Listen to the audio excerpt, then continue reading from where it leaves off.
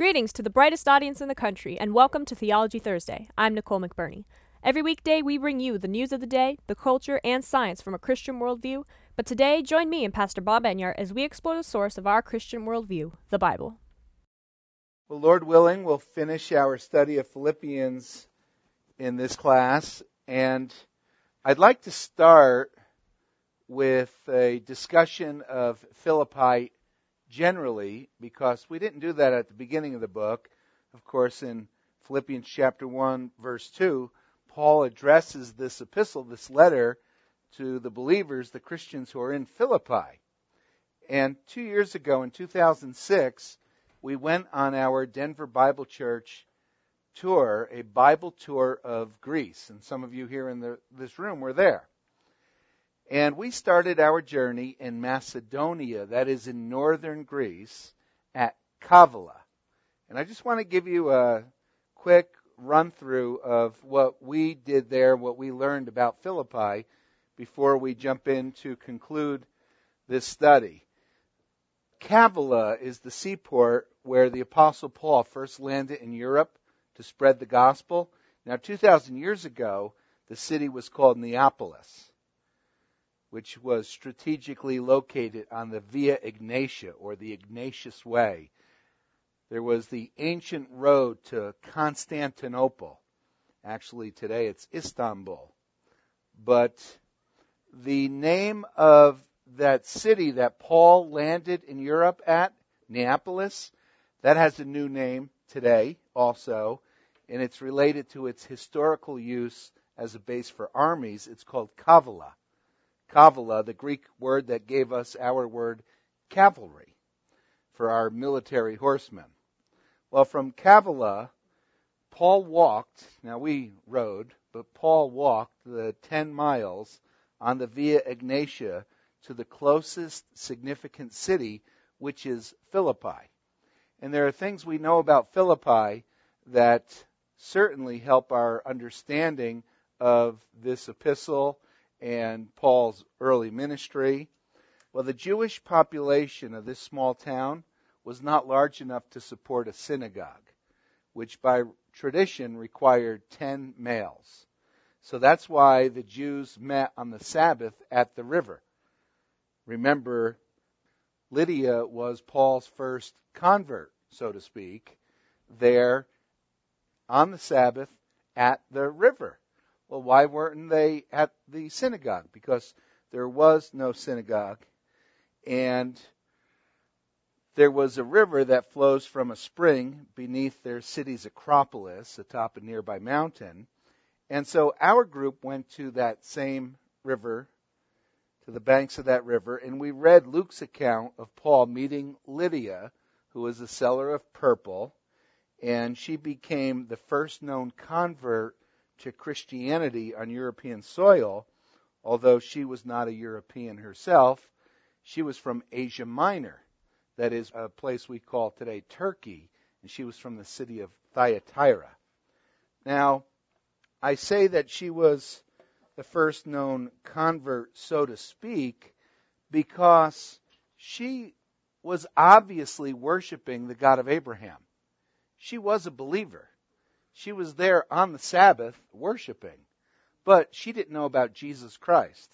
And we find this in the New Testament, this occurrence where there are people who are, for example, the disciples of John the Baptist, who then are off and traveling in the world, and they don't know about Jesus Christ. Then they find out about Jesus, and if they're open and sincere in their relationship with God, the God of Abraham, then their hearts are ready to trust in Jesus Christ when they learn that God has fulfilled the prophecies. And that's undoubtedly what Paul did when he went to Philippi. He went through the scripture and he shared with Lydia and anyone who would listen that Jesus was the Christ from the scriptures, that he was born in Bethlehem at the time of the census. He lived a sinless life. He was judged innocent, yet crucified among criminals. And where did that happen to him? Where was he crucified? On Mount Moriah, where Abraham almost offered up Isaac. He was purchased by the high priest as the sacrifice for the nation. And he died as his people were killing their Passover lambs. And he was in the tomb during the Feast of Unleavened Bread. And he was raised on the very Feast of First Fruits. And so Lydia saw this, and she trusted in Jesus Christ. A short walk from where we were, on the banks of that river, you could see the temple they built, or the ruins of the temple, on the nearest high hill, and that's called an acropolis. Every significant city just had to have a temple on the nearest high hill, their acropolis. There's a famous one of those in Athens called the Parthenon. But the acropolis, any city back then could have an acropolis, nearby high hill, and you plop a temple on top of it. That's your acropolis. Well, below the acropolis was their agora, and that's the town square.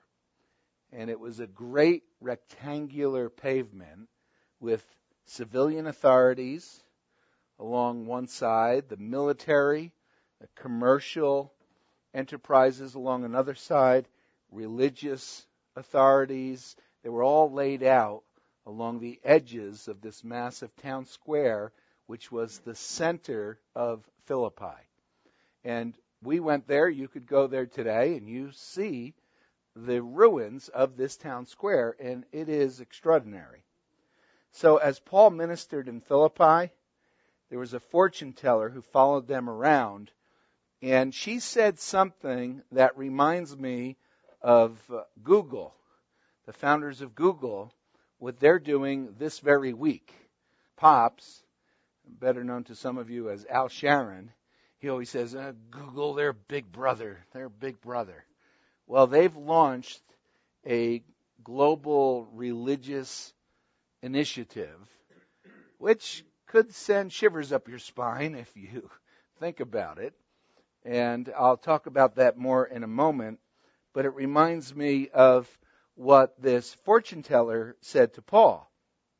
Fortune teller said, "This man proclaims the way of salvation." But it turns out that's a bad translation. The fortune teller didn't say, "This man proclaims the way of salvation." This fortune teller said, "This man proclaims a way of salvation." A way of salvation. And that is what really angered Paul. The Greeks had practiced this religious syncretism. That was an acceptance of all gods. All gods, any gods are welcome. And remember, in Athens, they have the Parthenon and they have Mars Hill. The Areopagus, where they have monuments to all the different gods, and then they have to the unknown God. And any God is welcome. So it's a syncretism.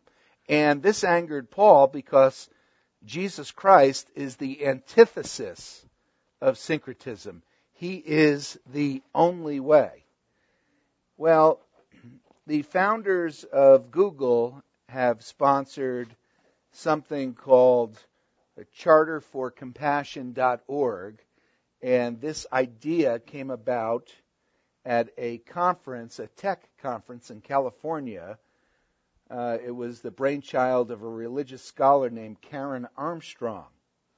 And she thought it would be really wonderful to have a world effort to combine the core principles of every religion and come up with a charter for respect and compassion based on the golden rule, where people of all faiths can come together to help draft this statement of principles. And this has the support of Larry Page and Sergey Brin, the co-founders of Google, who are both billionaires, and a number of other internet icons, and also Hollywood celebrities like Forrest Whitaker and Cameron Diaz. And so they have now a countdown on their website. There's about 76 hours to go before they're going to launch this thing.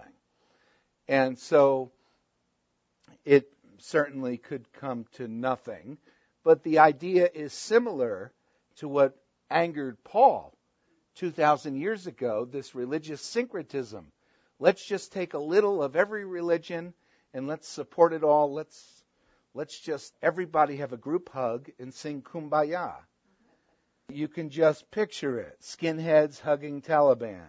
Jews and jihadists getting along. Well, harmony that is valid ultimately only comes as a result of justice, righteousness, and truth. It doesn't come as a result of lies or deception or blasphemy against God. And so Paul dealt with this, and he was angry at this fortune teller, and so he cast the demon out of her, and that caused a real hassle because that was a financial loss to her owner, her master. And so her masters were angered, and they brought Paul to the Bema seat. And we hear about the Bema seat where Christians will stand before the Bema seat of Christ. And that's a Greek term, and I'd like to describe to you what that is because they had one in Philippi, and they have them in all ancient Greek cities of any significance.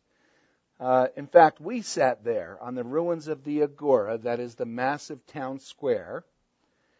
And I'm trying to compare this facility we're in right now, Maranatha Christian Center, this school, which is a massive facility. If you put this in the middle of the Agora, it would fit nicely in some corner of the Agora. So it's a huge town square. We sat there and we saw where two great fountains had been dug, and we saw the foundations of two fountains. And in the center of them is where the Bema seat was, and that's where the civilian authority would sit, occasionally to judge, always to oversee. And so the official sitting on the Bema at this time ordered Paul to be sent to the magistrate, that is, to the general. And we get our words strategy and military strategist from the Greek word for general, magistrate. And there it was decided to whip Paul publicly. And so we walked about 50 yards, half a football field, from the Bema seat to the fallen ruins of the military garrison. It's right there. You still see it all, except that it's all fallen down. And the massive stone carved for the peak of their roof, imagine the military garrison, and the roof was made out of stone, not the safest construction, especially during earthquakes. But the massive stone that was carved for the peak of their roof is still laying there with the military insignia of the sword and the spear engraved into solid stone. And today we know that we could walk in those same places and see, okay, this is where they took Paul to decide what would happen. He was sent to the magistrate, so he just walked 150 feet over that way with some guards. Then we read in the book of Acts, we see how they treated Paul. They decided not to give him a trial, since undoubtedly they'd have a hard time coming up with any charges, but to teach him a lesson.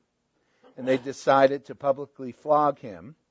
And so they brought him back to the Bema seat, and in front of the Bema there was a short pillar only a few feet high, and we saw this pillar in other cities also. And it had an iron hook set in it, and that's where they would take a prisoner. They took Paul, and they would bare his back and tie his wrists to the hook in the stone pillar, and they whipped him publicly. And that, of course, was done in full view of everyone who happened to be in the forum that day at the town square. And as you go around this huge agora, the town square, you then will come to the place of the imperial cult. And that's where they still, to this day, have the base of the altar where they worshiped Caesar. The imperial cult, that was the worshiping of the leader of the Roman Empire as a god. Now, I guess they're doing that already with the Obama administration. Well, maybe not quite yet. Well, maybe yes. I'm not quite sure. I mean, in Iran today, the number one news item, I don't know if you guys have noticed the headlines and news out of Iran, but their number one news item, they have talk radio in Iran. Somewhat of a sophisticated culture there. The number one issue people want to talk about is Obama. And there is an infatuation with Obama by the people of Iran. Not that their leaders don't think of us as the great Satan still. Of course they do. But leaders can be converted into gods and worshipped.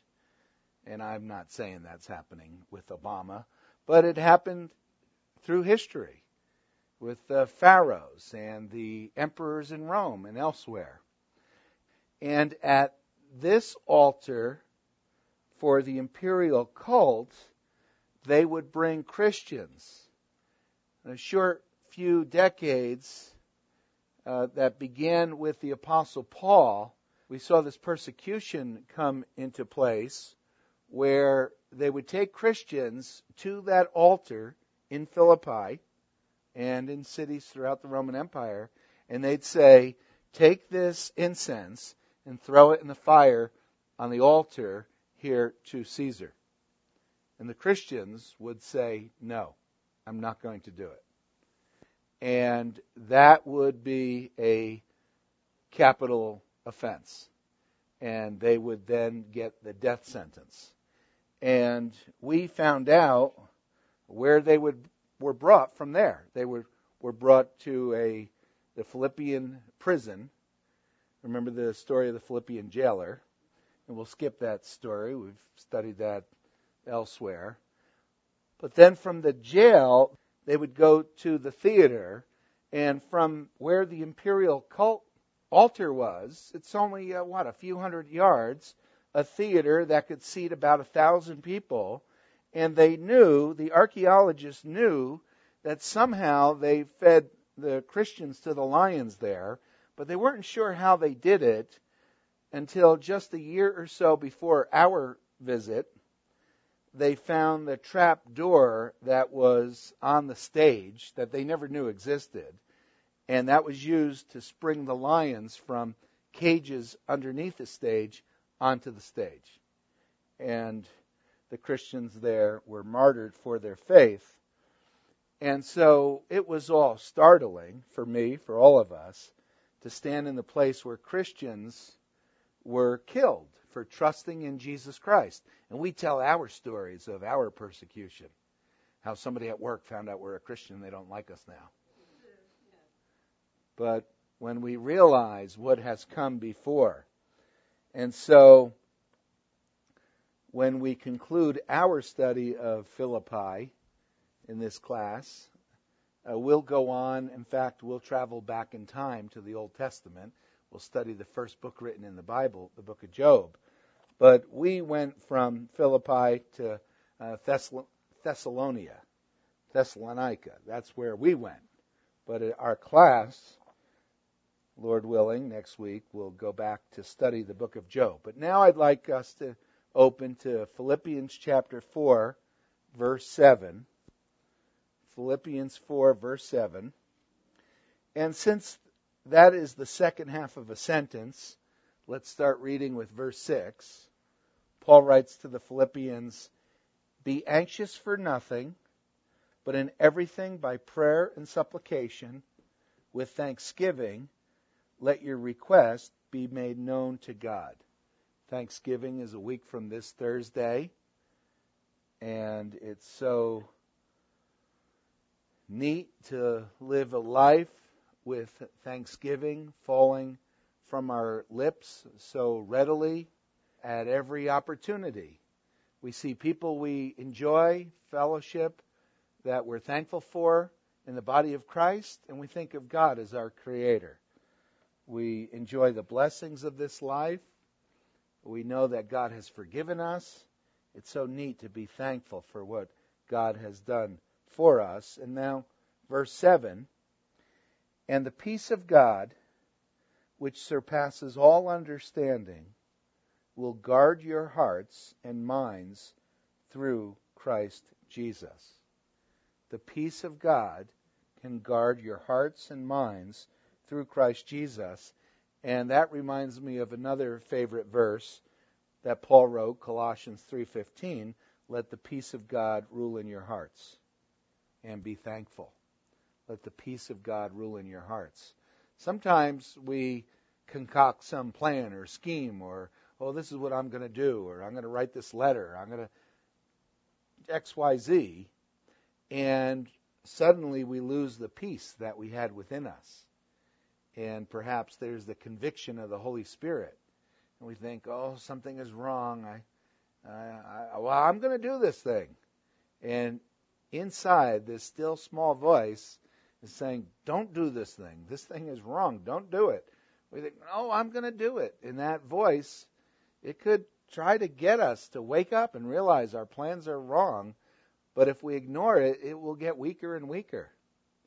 But on the other hand, if we ask God to help us to think about the things that are honorable and good and right, and to do the things that are right, then we have the peace of God ruling in our hearts. And I think that that's a key way for Christians to apply the Scripture to our daily events, to our plans and our actions. Some Christians look for signs and wonders. They want to have God somehow supernaturally confirm that, yes, this is the person for them to marry.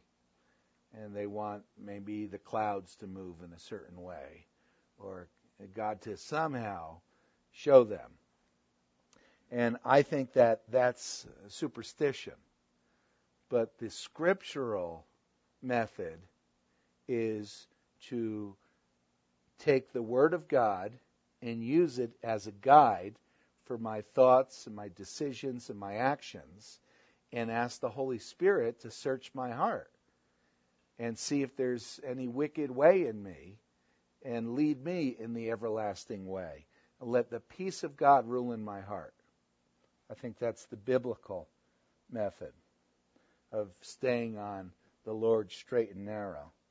Verse 8, finally, brethren, and finally, he writes finally because we're getting near the end of Paul's letter to the Philippians. Finally, brethren, whatever things are true, whatever things are noble, whatever things are just, whatever things are pure, whatever things are lovely, whatever things are of good report, if there is any virtue, and if there is anything praiseworthy, meditate on these things. Wow. To do that, you'd have to be an expert on right and wrong. And isn't that something that's a theme of our ministry here at Denver Bible Church? We've been urging people for years, become experts on right and wrong. Become experts at what is right and what is wrong. So let's read this verse again and consider that to meditate on these things, well, we first have to be able to recognize them. So Paul writes, whatever things are true. He's going to say meditate on these, consider, dwell upon, study these things. So what is it that we have to meditate on? Whatever things are true. So know truth. Whatever things are noble. So we have to know graciousness. Whatever things are just. We have to become expert in right and wrong. Whatever things are pure. We have to know holiness. Whatever things are lovely. We have to know the work of God's hands. Whatever things are of good report. We have to know what an upright reputation is. If there is any virtue, we have to know righteousness. And if there is anything praiseworthy, we have to know godliness. We have to be able to identify it. Meditate on these things. So again, become experts at right and wrong.